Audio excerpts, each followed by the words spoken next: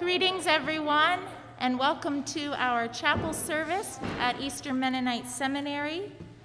This chapel service today is also part of our seminary's participation in the broader university's Academic and Creative Excellence Festival. And today we are delighted to have two presentations in the area of spirituality and imagination with visual arts and scripture. First, we will have MaryBeth Moore, who will present virtually on her topic, Playing and Praying with Scripture, Rediscovering Biblical Imagination through Ignatian Contemplation, followed by Carmen Miller, who will present her capstone presentation, To Gaze with Love, Visual Arts as Spiritual Formation. And Carmen will present here in Martin Chapel, and the items that you see up front are things that she has brought as aids for worship today. After each student's presentation, we'll have a short period of time to engage with them. Either if you are on Zoom, you may unmute yourself and ask a question or make a comment at that time. Or if you are present in Martin Chapel, I will have a microphone that you can speak with. There is also a link that Clay Showalter is placing in the chat and is on the bottom of your program for a form you can fill out if you would like to provide feedback to our presenters. The order of worship is also a link posted in the chat or on Facebook Live. Let us pray as we gather this morning.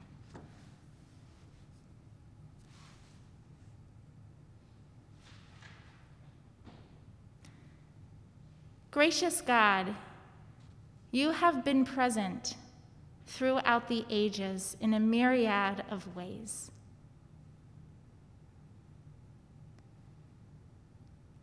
Today, we open our imaginations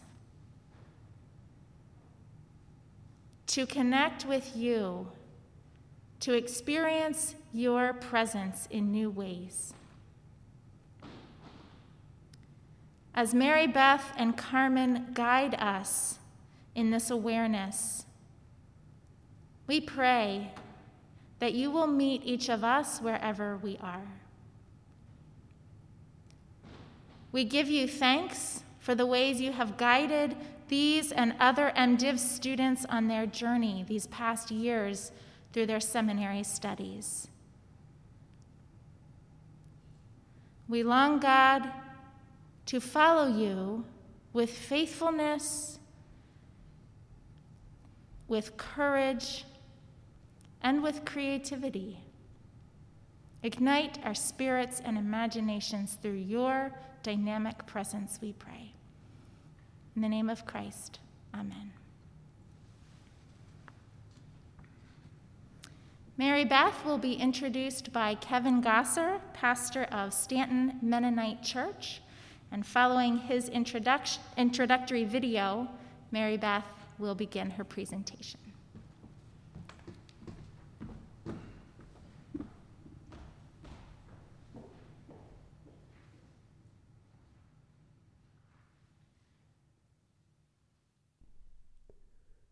Today I have the great privilege of introducing my colleague and friend, MaryBeth Heatwell-Moore. There's so much that I could say about MaryBeth, but our time here is limited, and I was given very specific instructions to be respectful. So that eliminates like half of our stories. But in all seriousness, MaryBeth is a wonderful person. I first got to know her when she and her husband Chris, along with some friends, realized that there were not many church options for deaf people in the community around the Virginia School for the Deaf and Blind in Stanton, Virginia. So what did MaryBeth and her friends do? They started a church where American Sign Language would be the primary language used, a church where MaryBeth continues to serve to this day as an ordained pastor. MaryBeth has a gift for learning languages, not only American Sign Languages, but the biblical languages as well. I remember how she was so excited when she was beginning seminary because she had the opportunity to study biblical Hebrew and Greek. She has also been recognized for her administrative capabilities by our district and conference. MaryBeth is the assistant chair of the Southern District of Virginia Mennonite Conference, as well as a member of the Faith and Life Commission of Virginia Mennonite Conference. She serves on their subcommittee, the Leadership Enrichment Committee, as well. MaryBeth brings a rare combination of academic and social skills.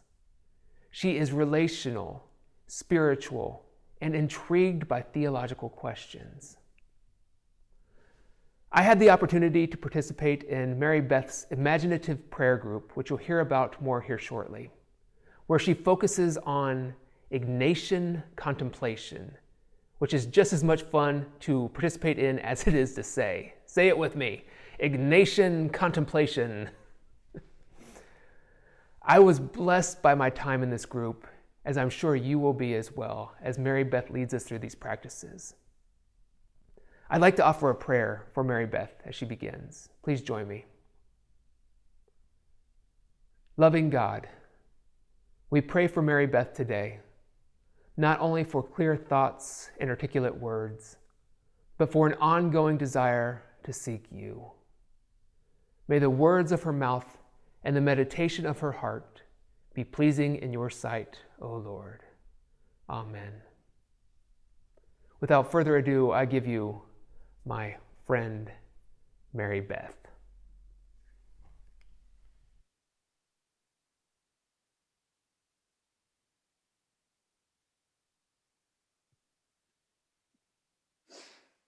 Thank you, Kevin Gosser, for that respectful introduction. I am blessed by your friendship, too. Shalom Haver. And Shalom Haverim. Peace, friends. Jesus encouraged his followers to become like children. One hallmark of childhood is imaginative play. Children naturally use their imaginations to explore the world of possibilities that surround them. In contrast, many adults do not take the time to nurture the imaginative skills that came so spontaneously to them at younger ages. When interacting with Scripture, many forget or refuse to use their imaginations. This has been true for me. I grew up in a Mennonite church with active children's Sunday school and vacation Bible school programs. I have fond memories of playful interaction with Scripture as a child. The biblical stories came to life as we acted them out, taking on a variety of characters with each retelling. As an adult, Scripture engagement for me has become more intellectual.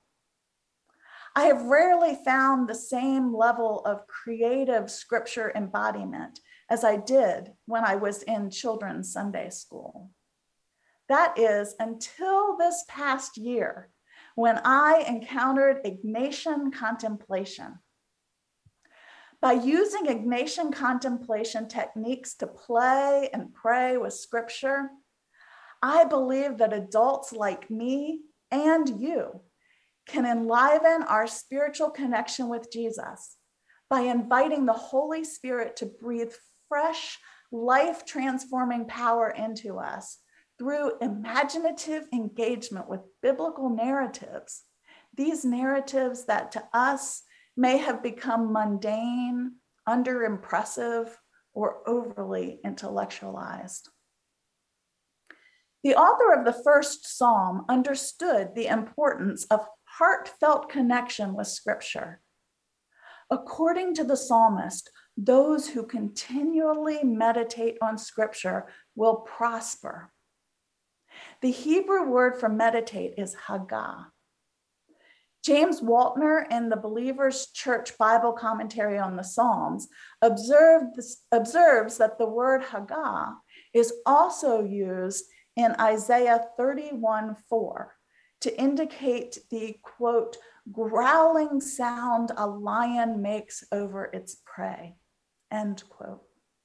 This reminds me of my cat, Guate, and his bear. Guate has developed a deep affinity for his bear. Every day for the past 14 and a half years, Guate has haggad on this bear. Let me show you a video clip. Who doesn't like a cat video?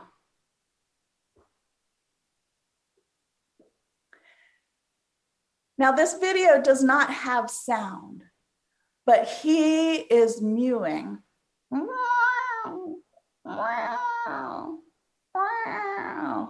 growling like a house cat lion over its prey. I watch him and I wonder how rich my spiritual formation would be if I would haggah, meditate over scripture as much as Guate haggahs this bear.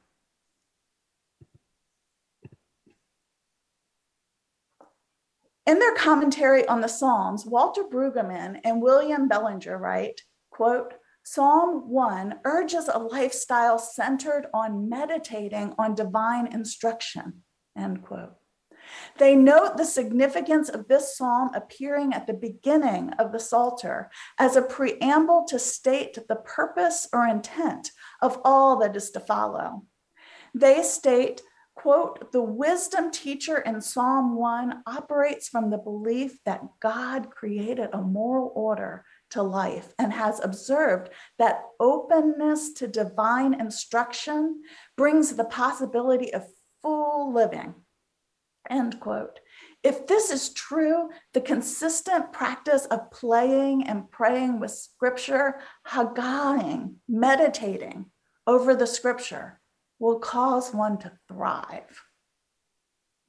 I entered seminary with a deep love for Jesus and a deep love for scripture, not only because scripture is an incredible, mind-blowing literary masterpiece, but because all scripture points to the divine. Each year during our formation courses, we were asked to set goals for ourselves. One goal that I kept throughout my years of seminary is to read the Bible not only academically, but also devotionally. You see, I have discovered that academic engagement with scripture, as entertaining and enjoyable and mind-stimulating as it is, does little to engage my heart devotionally and transform my way of being. I have struggled to find a heart connection with the Bible. In May 2020, I needed to prepare a spiritual practice to share as an opening experience for a course I was taking. While I was searching for something to do, I stumbled across Ignatian Contemplation and decided to use it to guide my classmates through a gospel narrative.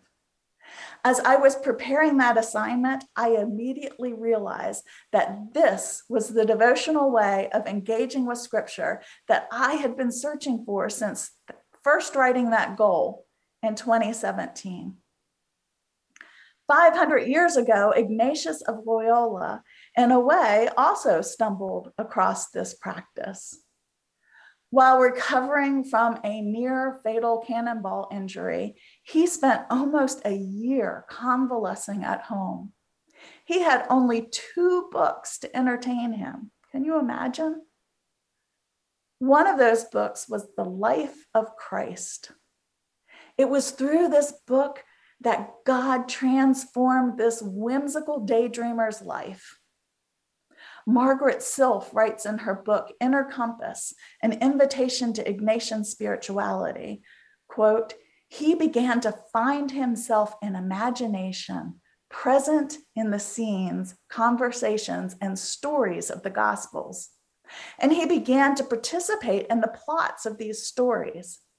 It was the start for him of an adventure into imaginative prayer that was to become a most powerful catalyst for the growth of his personal relationship with God, end quote. Ignatius's relationship with God grew so deep that he dedicated his life to leading others to spiritual transformation. He recorded his methods in his journal, later publishing it in a book, The Spiritual Exercises, which includes the practice of contemplation and many other rich spiritual practices. He began a religious order called the Society of Jesus, or the Jesuits, that continues to this day, blessing many in the name of Jesus. As I have spent over a year, mostly stuck in my home due to the pandemic, I have struggled on many levels, emotionally, psychologically, physically, socially. But even in the midst of the difficulty, where I see myself failing on so many levels, I have experienced deep spiritual growth. I give my Capstone project the credit for this shimmering light in the midst of my gloom. For this project, I have participated in personal daily prayer sessions using Kevin O'Brien's book, The Ignatian Adventure, Experiencing the Spiritual Exercises of St. Ignatius in Daily Life. This book has served as a spiritual guide, leading me through the entirety of St. Ignatius's spiritual exercises. As I Haggah meditate on biblical stories, I feel myself being transported back to ancient times. It's as if I am there with Jesus and his companions. Even though I have not yet been able to travel to the Middle East with Dorothy, Jean, and Kevin, through Ignatian contemplation, I have felt the intense Middle Eastern sun baking my skin and smelled the fishy scent of the Sea of Galilee. I have seen the crowds shoving each other as they vie for the opportunity to speak with Jesus or simply touch the hem of his garment. I have heard the pigs screech as they hurl themselves off a cliff. And I have tasted all sorts of foods as I have eaten with Jesus again and again and again. When the Father sprinted to and embraced his Son, who returned home licking his wounds following a series of incredibly foolish decisions, I felt the arms and the tears of my recklessly extravagant divine parent embracing me. When I tried to explain the remorse I felt about my incredibly foolish decisions in life, God did not shame me. God celebrated my presence. I could feel deep within myself that nothing that I could do can separate me from the love of God. For me, playing and praying with scripture has become a full sensory experience that causes me to embody the love of God in ways I have not previously been able to do. Now, because the focus of my Master of Divinity degree is not only for my personal spiritual formation, but also to shepherd others as they are being spiritually formed by God's Spirit, my capstone project did not end with my personal engagement with Ignatian spirituality. I have introduced Ignatian contemplation to my congregation and have discovered that some find this practice more engaging than others do. Many of my congregants have such strong impulses to dialogue that they cannot keep from chatting about what they are noticing during the contemplation. This, of course, is a distraction as hands are flying all over the screen while some are trying to focus on the story. We are a work in progress. They are learning to think inside their heads, and I am learning how to adapt. Even though it is a challenge, I love to see their enthusiasm for entering the stories. I wanted to get some experience leading hearing people in this practice as well. So I put together a 6-session group contemplation experience based on the spiritual exercises. Although 6 sessions does not adequately cover all the riches that Ignatian spirituality offers, I carefully chose biblical narratives to represent each section of the exercises to whet participants' appetites so that they will hunger for opportunities to feast on even more biblical narratives. Once I had my curriculum developed, I invited my friends and colleagues to engage in this practice with me. 15 people agreed to join me via Zoom to play and pray with these narratives. The participants were 8 pastors, 3 seminary students, and 4 lay church members from 13 communities of faith and 4 states and 2 denominations. It's good to see several of you here on Zoom today. After our 6 weeks together, each participant was kind enough to complete a survey giving feedback about their experiences with the spiritual practice. The variety of experiences shared was amazing, and I would love to share some of them with you. However, I think a better use of the remainder of our time together would be for us to experience a taste of this spiritual practice together. So because of time constraints, this is going to be a fast sampling, so strap on your seatbelts. Normally, I would read through the passage twice, but today I will only read it once. The passage I have chosen for us to contemplate is Luke 8, verses 22 to 25. Jesus calms a storm. So as I read through the passage with questions and very brief pauses, feel free to let your mind wander to wherever God's Spirit is leading you. I encourage you to experience the story as if you were there. Before we begin, I will light my candle, representing Christ's presence with us today.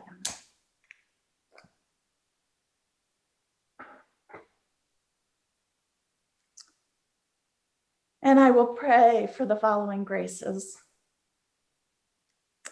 to know Jesus more intimately, to love him more intensely, and to follow him more closely.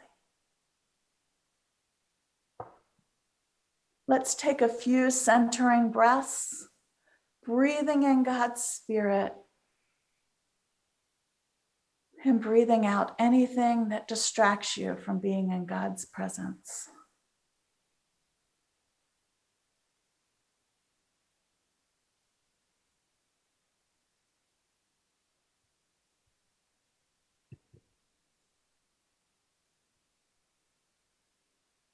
As I share my screen, I invite you to enter the story. One day, Jesus got into a boat with his disciples, and he said to them, "Let us go across to the other side of the lake." Look around you as you climb into the boat with Jesus. Notice who else is with you.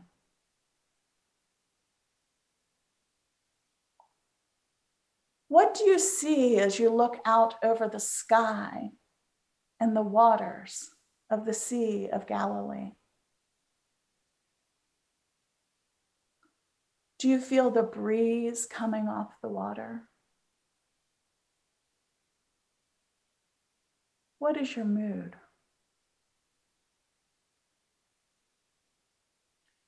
So they put out, and while they were sailing, Jesus fell asleep.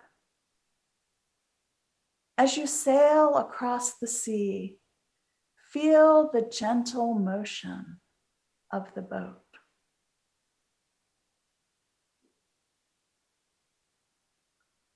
Listen for birds singing as they fly overhead. Are you tired?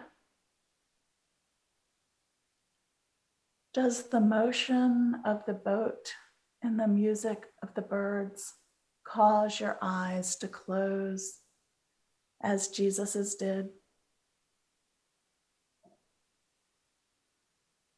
Suddenly, a windstorm swept down on the lake, and the boat was filling with water. They were in danger. Feel the wind slapping you in your face, jerking you out of your serenity, throwing you into a state of panic. Watch the cool water slosh over your feet as it fills the boat. Does this cause your heart to pound inside your chest? They went to Jesus and they woke him up, shouting, "Master, Master, we are perishing." As you wake up Jesus, do you feel the fear of death? What do you expect Jesus to do for you? And Jesus woke up and rebuked the wind and the raging waves. They ceased, and there was a calm. Watch as the raging waves suddenly stop. Do you feel your adrenaline level decrease as the sea becomes still?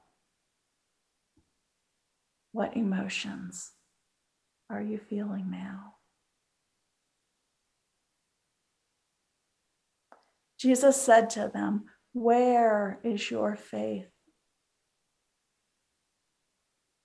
Does Jesus look at you as he speaks?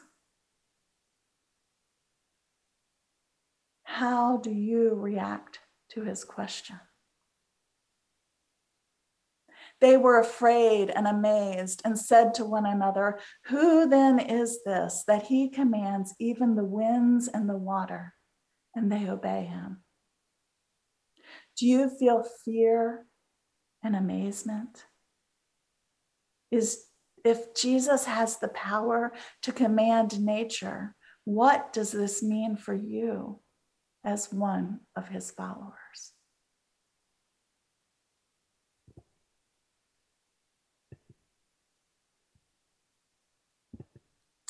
Now, if we were doing this contemplation together in an hour-long session, we would have gone through this passage much slower. And we would have had more time to linger here at the end of the scene. I would invite you to a colloquy, a conversation with the divine, to explore what God is saying to you personally through the story. After 10 minutes or so, I would close the silence with a spoken prayer. Then I would invite you to share about your experience. It is amazing to me how the Spirit speaks to people so differently using the same story. In our sharing time, we are blessed by each other's imaginations. Unfortunately, we don't have time to share our revelations today with one another. I do hope, however, that this short contemplation has whetted your appetite for more. I would be happy to point you to resources to do this on your own, or if you would like to do this in a group, let me know. I would love to continue exploring this spiritual practice in a variety of settings with diverse people groups. You can contact me through my EMU email address, which is just my first name, last name, emu.edu. Let us close in prayer. God, thank you for your presence here with us today. Thank you that when we cry out to you in the midst of our own raging seas, you see us and calm our hearts. Thank you for the gift of Ignatian contemplation and how it has drawn me and many others over the centuries closer to you. May we go from here seeking to praise, reverence, and serve you always. Amen.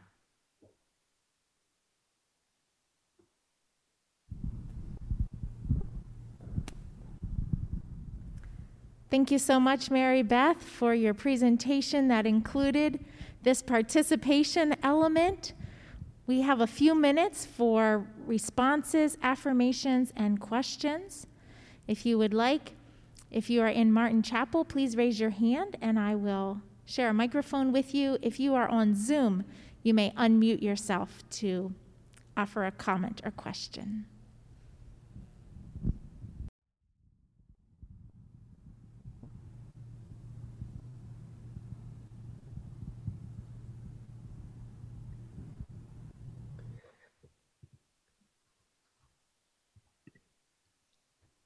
Well, this is James, and thank you very much, Beth, for introducing us to that method. I appreciated it very much, and I look forward to leading in that kind of way.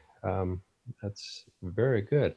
I am assuming you used the word narrative, that the passages you're covering are typically not intellectual, they're not epistles so much as they are narrative form passages?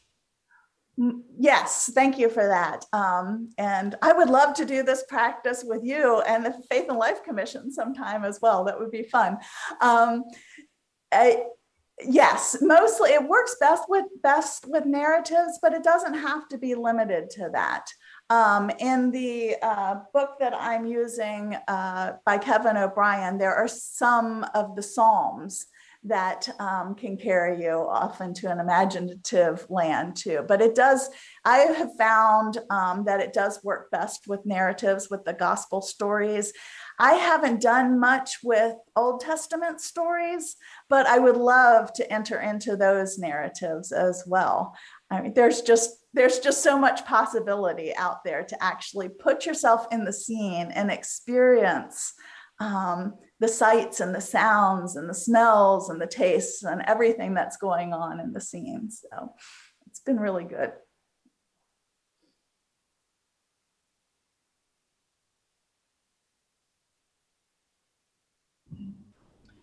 I have a question, MaryBeth. This is Jennifer Davis-Sensenegg. Thank you so much for your presentation. I am curious about one of the queries that you had for us early on when you were leading the process. I can't remember exactly what your question was, and maybe you have it in your notes, but it was kind of like, okay, now that you're in the boat, how are you feeling, or what are you experiencing? And so I was thinking about, I would like to hear your perspective on the value of entering into the biblical story, in some ways leaving behind whatever we're feeling, experiencing, etc. right now, and how much it's an opportunity to bring who we are and then see how the story ministers to us and how the Spirit works with us. I'm just curious about that, because some kinds of imaginative literature is we refer to as escape, So I'm just kind of curious about that, what you can tell us about Ignatian spirituality in that respect. Yeah, so that's a great question. And it was interesting as I was leading the groups through some of the contemplations. We were going through Lent, and very early on in Lent, we already had Jesus at the cross, and then we had him resurrected before Lent was over. And so it was a little bit of a disconnect there, because it was like, how do you put yourself into the scene when it's not, you're not, that's not where you are in the church calendar, or just experiencing creation in a time of the pandemic and so much death that surrounds us. So it is, I think it can be used as an escape to kind of get away from what we are dealing with, but I think it's richer when you bring your own mood and your own what's happening in your own personal life to the story as well, and see what the Spirit of God has to tell you about that story and how it can influence what's going on right now in our own lives. Another thing that can happen is during the contemplation experience, your mind, I've noticed that some people, their minds just wander to a completely different part of the story that's not even really a part of the narrative. But the Spirit takes them someplace else. And it's just in the sharing that people give, it's just really rich stuff that they experience through this kind of just mindful presence of being in the story and letting the story form you and inform your own particular situation. Thank you again, MaryBeth. Thank you for the questions that we had time for. And again, you're welcome to provide feedback on the Google form if you would like to for MaryBeth. We now get to turn to Carmen Miller's capstone presentation, and her daughter Ginny will be introducing her by video.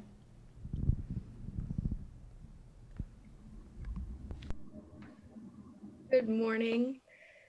I was honored when my mom asked me to introduce her. I'm very excited.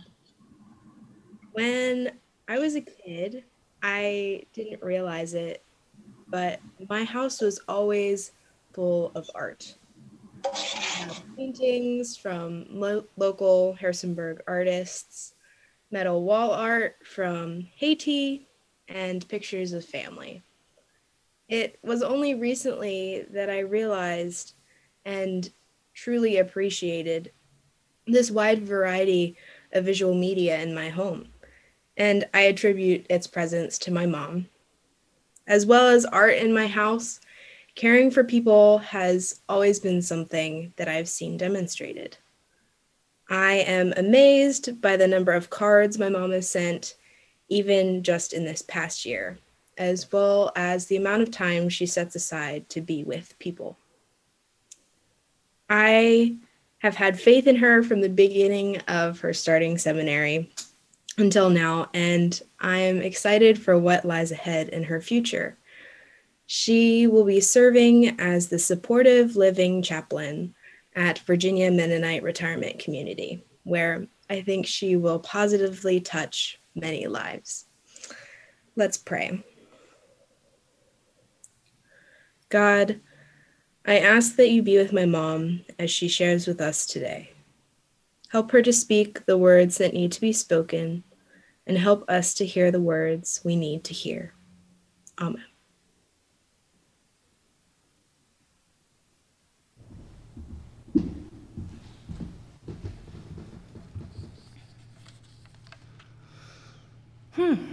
Well, Wednesday, February 26, 2020, opened up the Lent season, and I'd stumbled upon Sister Wendy Beckett's little book entitled The Art of Lent, a painting a day from Ash Wednesday to Easter. And the opening image for Ash Wednesday was the Great Wave. Little did I know how much this turbulent, foaming wave image paired with Romans 8, 38 to 39, nothing in all of creation can separate us from the love of God, would stick with me for this pandemic season to follow. Would this project have emerged in the midst of a normal seminary year? I believe that the visual arts are a gift to pastors, chaplains, spiritual directors, and truly all people, and my intention is to show that contemplative practices that integrate spending time with works of art, taking contemplative photographs, reading hand calligraphied scripture, and ministering with contemplative images all contribute to a greater love for God and shape a person to be more fully present in love. The spiritual practices that have shaped me are possibilities for others, and I believe there's theological grounding and relevancy rooted in God as creator, Jesus as incarnate, and the Spirit's enlivening presence, which draws us towards beauty through wonder and ultimately to love. You'll hear my thinking and about my own making in this presentation, with influence by Sister Wendy Beckett, Makoto Fujimura, Frederick Buechner, and Madeleine L'Engle. My research process stirred a new desire in me to create, and I'll share my work as a culmination of this project. Sister Wendy Beckett, a nun living much of her life in a small trailer on the grounds of Norfolk's Carmelite Monastery, invited me to a new spiritual practice of simply viewing pieces of art with openness to God's stirring. In her book entitled Sister Wendy Beckett on Art and the Sacred, her introductory reflection makes a case for art's invitation to us throughout all of history to search for the truth, the infinite, the sacred. In the search for meaning in works of beauty and even images that disturb, one may be drawn to prayer. Beckett described this as our need to pray through the visual. I was drawn to Janet Mackenzie's The Visitation, Mark Rothko's number 1, White and Red, Emmanuel Garibay's Untitled Risen Christ, Scott Erickson's Sorrowful Saint, and Willem de Kooning's Door to the River. These particular pieces opened me and stirred me specifically towards Jesus Christ, his birth, death, resurrection, and glorious reign, along with his invitations to us towards a new creation of shalom. James K.A. Smith, in his recent Image magazine editorial article entitled How to Visit an Art Museum, Disciplines of Availability, responds to the claim that art can shape and affect us.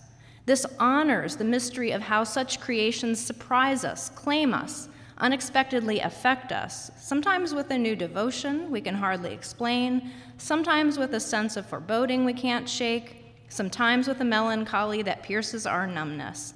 These are the works of art that get under our skin, that we carry, and yes, let's risk saying it, in our hearts, to quote Smith. The works I've shared with you opened my heart in new ways to the presence of Christ. I gazed on them with love. In the fall of 2020, I chose to intentionally engage another practice, the practice of contemplative photography. One of my favorite theologians, Frederick Buechner, speaks of God's ongoing creative participation in this way. Using the same old materials of earth, air, fire, and water, every 24 hours, God creates something new out of them. If you think you're seeing the same show all over again, 7 times a week, you're crazy. Every morning you wake up to something that in all eternity never was before and never will be again. And the you that wakes up was never the same before and will never be the same again either. So one simple practice was noticing what was I drawn to in my day. As the images continued to accumulate, I recognized a theme of gratitude. The collection ranged from views on my country road, changing seasons, my CPE internship in the hospital, work at 10,000 Villages, my family, seminary, things that made me laugh, and simple beauty. The practice of photography grounded me in gratitude, a prayer practice of thanks and intentional commitment by noticing my surroundings. In April 1998, the St. John's Abbey and University commissioned world-renowned calligrapher Donald Jackson as artistic director for a contemporary illumination project of the Bible. This project of technical theological pre-planning, preparation of calfskin pages, creation of hand-cut quills, inks, layered gold leaf illuminations, and slow intentional hand calligraphy took over 10 years to complete. So for a third practice, I chose to read gospel texts and psalms during my morning quiet time from copies of this monumental undertaking. It slowed my reading down. The incredible artists, monks, theologians, and supporters all stood behind my encounter with Scripture and the illuminations. I smiled as I discovered one of only 9 mistakes in 1,150 pages, where humanity and humor shone through.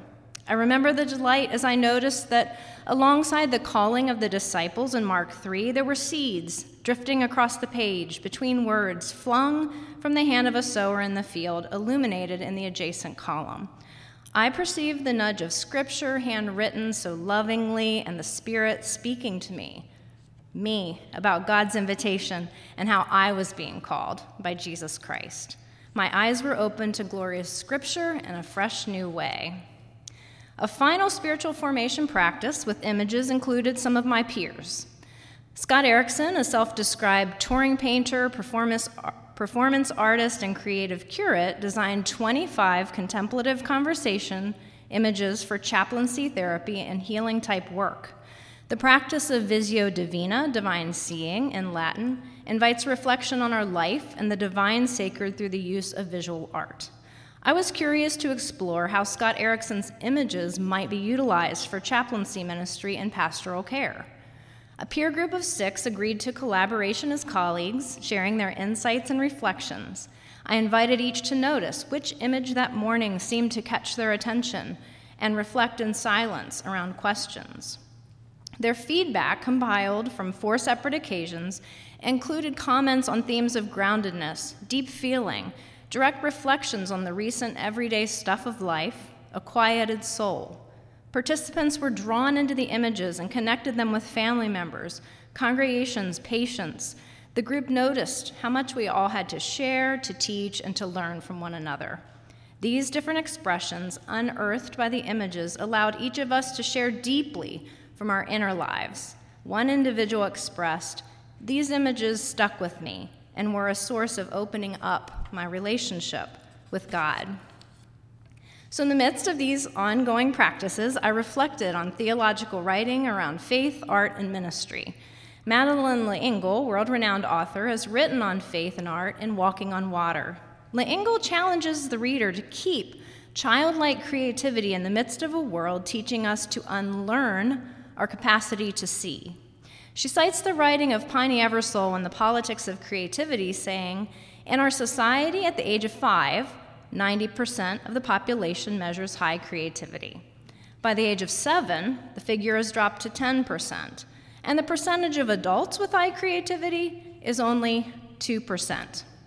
How are we unlearning what has unknowingly limited our imaginations and diminished our creativity?" L'Engle claims we are meant to be real and to see and recognize the real, glimpses of glory. We are all more than we know, and that wondrous reality, that wholeness, holiness, is there for all of us, not the qualified only. We're invited both through our lives and through our creative art making to show others a light that is so lovely that they all want with all their hearts to know the source of it, to quote L'Engle. Lives hidden in Christ are called to display this wholeness, holiness. I believe the creativity fostered through the arts as a way of seeing anew informs our ministry and allows us to see others with wonder, imagination, and love. Chaplaincy ministry begins with simply showing up and being present to another. A significant gift to another person is to truly be seen and heard, a ministering person who is able to engage reflective listening with paraphrasing, productive questions, and perception checks, among other listening skills, allows another to feel loved by God and the chaplain. Theologian Ben Quash highlights Jesus' ability to be with others. To quote him, "Such being with is the consequence of the incarnation, of Jesus' being born into a human family, learning language, growing up, learning a trade, being part of a worshiping community, eating, drinking, sleeping. He elaborates by connecting being with to abiding and accompanying another." Bowen family systems theory utilizes the triangle concept in regards to relationships. Murray Bowen believed the concept of a triangle provides a theoretical framework for understanding the microscopic functioning of all emotional systems. A 2-person emotional system is unstable in that it forms itself into a 3-person system or triangle under stress. So how do ministering people see themselves as connecting God, neighbor, and self in a triangle of love? The visual arts have a way of shaping a person to notice, to see in new ways, and to quiet oneself in order to accompany another towards God's abiding presence. Wonder is a valuable component to chaplaincy ministry.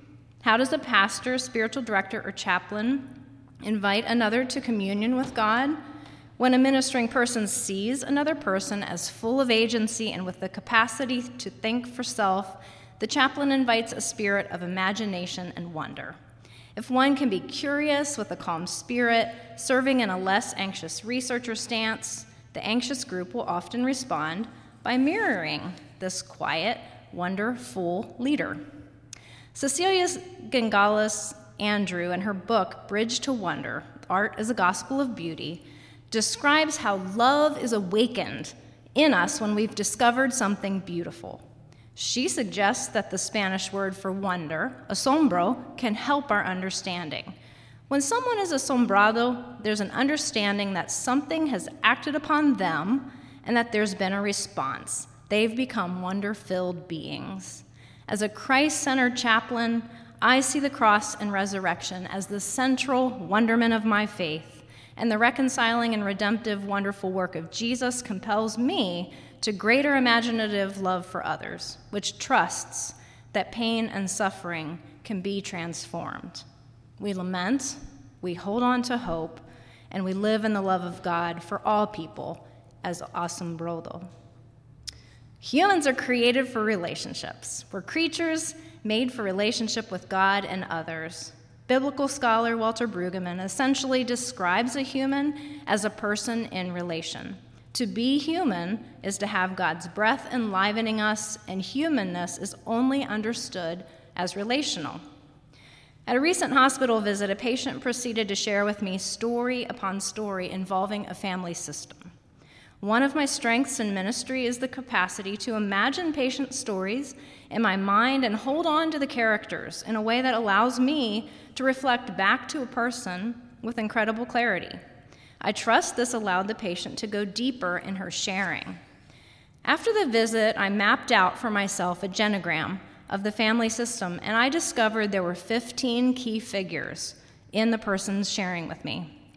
This unfolded in a 45-minute visit with a complete stranger. My hope is that my reflective caring and honoring the Imago Dei in her allowed a greater awareness of God's love and Christ's reconciling spirit at work in her life. Jesus modeled this connection with others so beautifully in the Gospels. As he related to those around him, he invited others to join him for the day, reflected a knowing of others with great love, gathered around food, touched people, cried with friends, and called individuals by name. Jesus models the truest form of seeing, being with, wondering, relating, and loving. So it was Makoto Fujimura and his reflections around faith and art that transformed my thinking about God, connection, and art making. In his newly released book, Art Plus Faith, Fujimura articulates an understanding of being Imago Dei, created out of love, to be creative, and we are by nature creative makers. Creator God calls us masterpieces, loved, created, and recreated in Christ. And his primary thesis is that the essence of humanity under God is not just utility and practical applications, what we deem useless, but essential. The deepest realm of knowledge is in making, and conversely, making is the deepest integrated realm of knowing. He challenges our false understanding of pure utilitarian thinking to one of expansive, purposeful, and vast beauty, full of God's abundance. God did not build us as survival machines that would function like clockwork. We are creatures of magnificence and imagination, made in the image of God. And Fujimura claims, simply put, when we make, God shows up. So as I reflected on this new way of loving God and others in the midst of our making, my project took a shift. The combination of spiritual practices with visual art and theological reflection, particularly in connection to chaplaincy ministry, contributed to my creative making. So in the beginning of January, I felt a strong urge to create and connect. The pandemic continued on. We've moved from 2020 to 2021. And on a Sunday afternoon, I found a creative font script for writing each person's name, a pack of Georgia O'Keeffe postcards, and proceeded to share a favorite Frederick Buechner quote, handwritten to numerous family members, old classmates, and friends near and far. Undergirded with all of the theological reflections I'd recently read, I felt a clearer sense of purpose, with divine affirmation to also creatively make as a spiritual practice and encouragement to others. So in this time of lockdown and distancing, my creative interactions seemed to be tapping into an important God-given dynamic that I didn't want to ignore, one of love for God and others, making and connecting. Thus began the creative process towards a culminating art piece and cards. So I created this work as both a lament and a joyful response to this past year. I also desired that my artwork be shared with my seminary community. I'd graduate after a year of barely being in the seminary building and hardly seeing professors or peers at all in person. So I decided to create cards with both my image and an artist statement on the back to share my thinking around the art. So it's both, as I've said, it's both a lament and a promise of hope. I took loving care with each envelope as I handwrote the recipients' names. And what an appreciation for the St. John's Bible after doing this.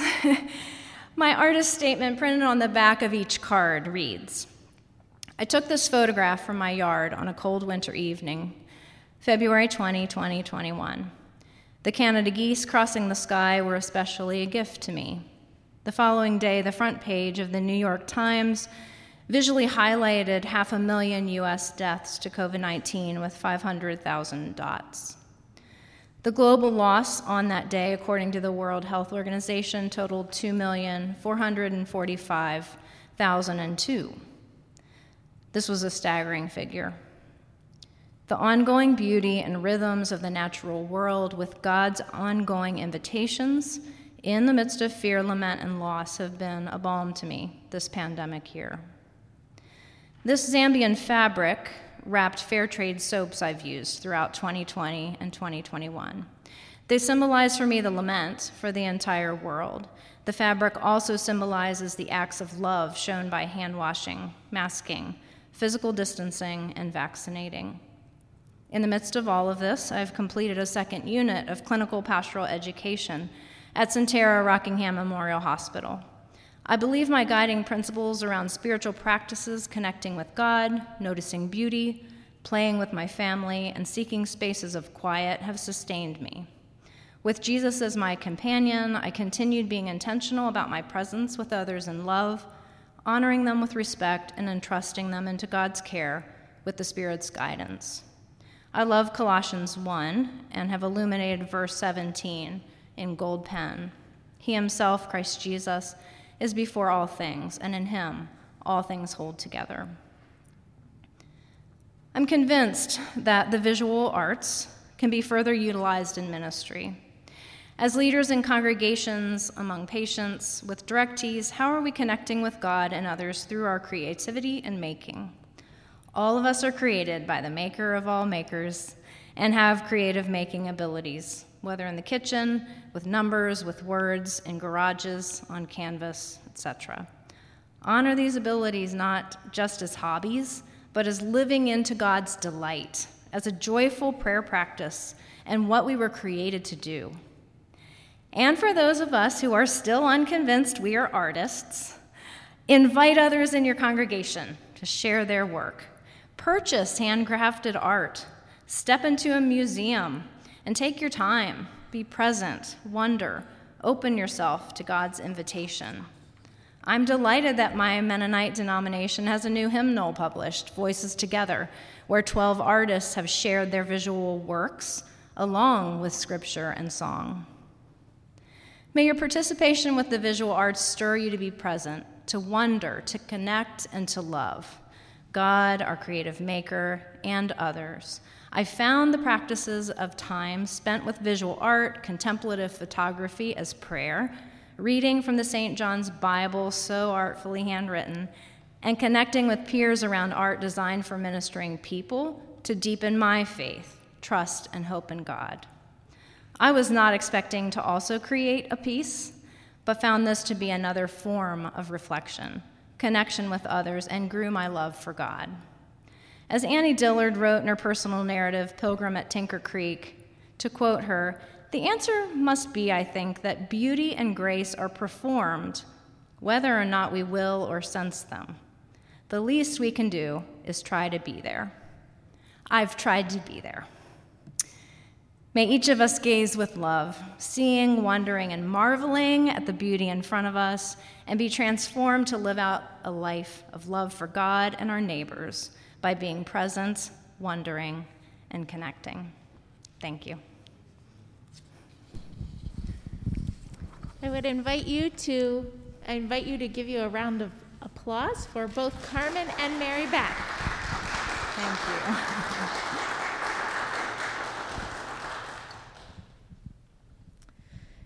If you're able to stay a moment past noon, we will have a time for questions and comments for Carmen. Before that, I have one announcement related to Seminary Chapel. The entire community is invited to next week's chapel service, which will be a chance to honor Drs. Lonnie Yoder and Kenton Durstein for their combined 50 years of service teaching at EMS. Both of them will share some reflections, and there will be time to share memories and blessings, both from on-campus and virtual locations. We invite you to join in Martin Chapel or through Zoom or Facebook Live. For those who are able, we would invite any questions, comments, or feedback with Carmen for a few minutes now.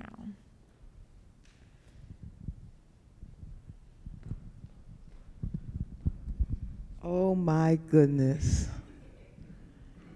Well, my personal reflection, you know, Carmen, you and I have shared hours together, times when I was just torn apart, but just hearing this presentation just reminds me of how you have knitted me together through my art, through your conversation. You are truly a blessing. I'm honored to know that you will be with my friends in VMRC. I told you that years ago. I'm not gonna, but just to hear that, I mean, it just was, oh my God, for today, I'm just gonna walk on air. But just thank you for your friendship, for your love, for your community, for every part of you. And may you just, you know, be blessed by God in your travels. I'm going to miss you dearly, but I'm going to make sure that I keep in touch. And just thank you.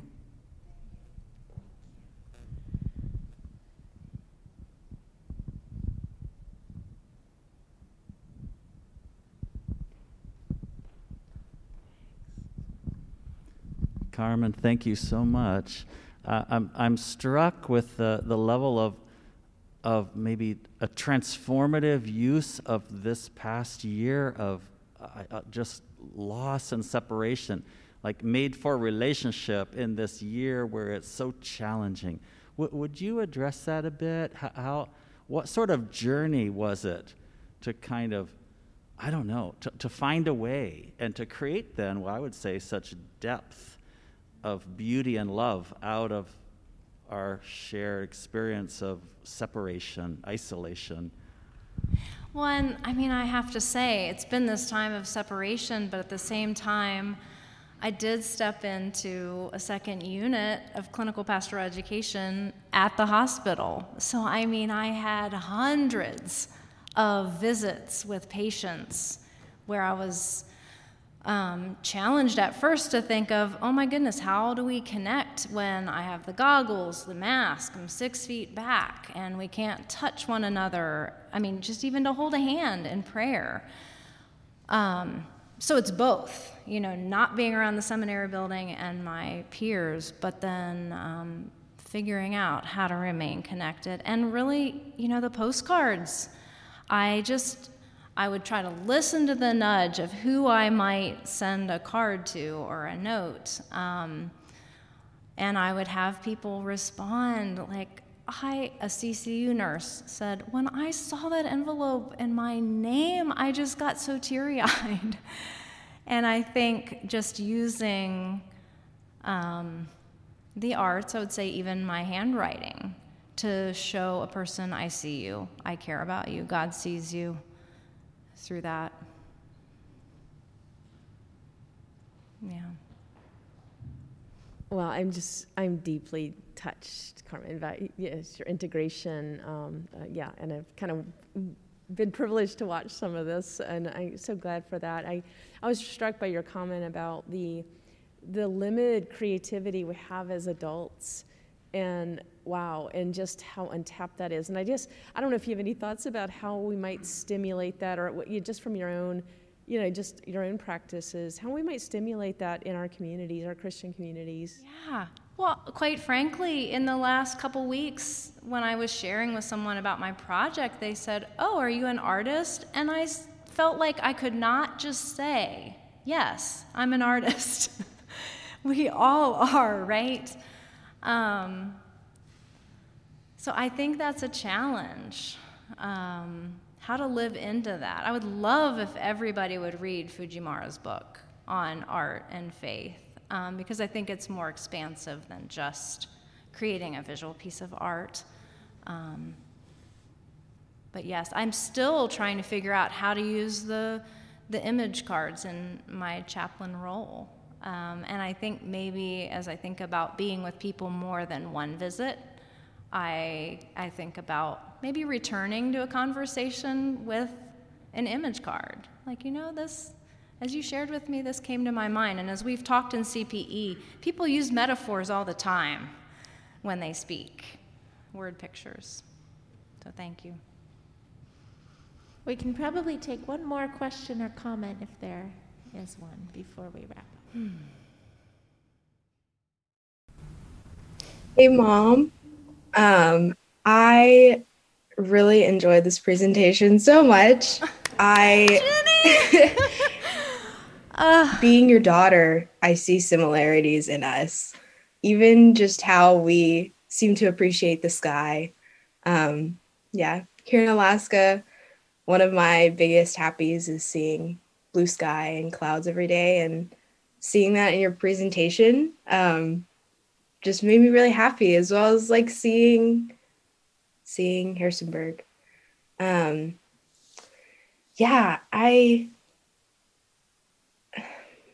How did you decide to focus on this as your capstone? I think it was awesome, and I really enjoyed it. And how did you decide to focus on visual art? Well, what a great question. I do remember sitting around a fire with some young adults last summer, and the idea was sort of percolating, because as I shared, like when Lent kicked off, I was using the art of Lent. And these two young women, when I kind of threw out my capstone wonderings, they both immediately referenced works of art that they could think of. One being like a glass cross that was made with papers that had confessions that were burned into the cross and turned to ash, and another Joel Sheasley piece, camels that I had incorporated into my Jeremiah paper. And I just thought, oh my goodness, if 20-somethings can connect so quickly with what I might have to say, maybe that's something to listen to. But great question. The nudge, the Spirit's invitation, really. Thank you again, everyone, for staying a little bit past noon to engage Carmen's work, and for your support of all of our MDiv students. This concludes our capstone presentations. So thank you all. Thank you all for coming. I appreciate it so much.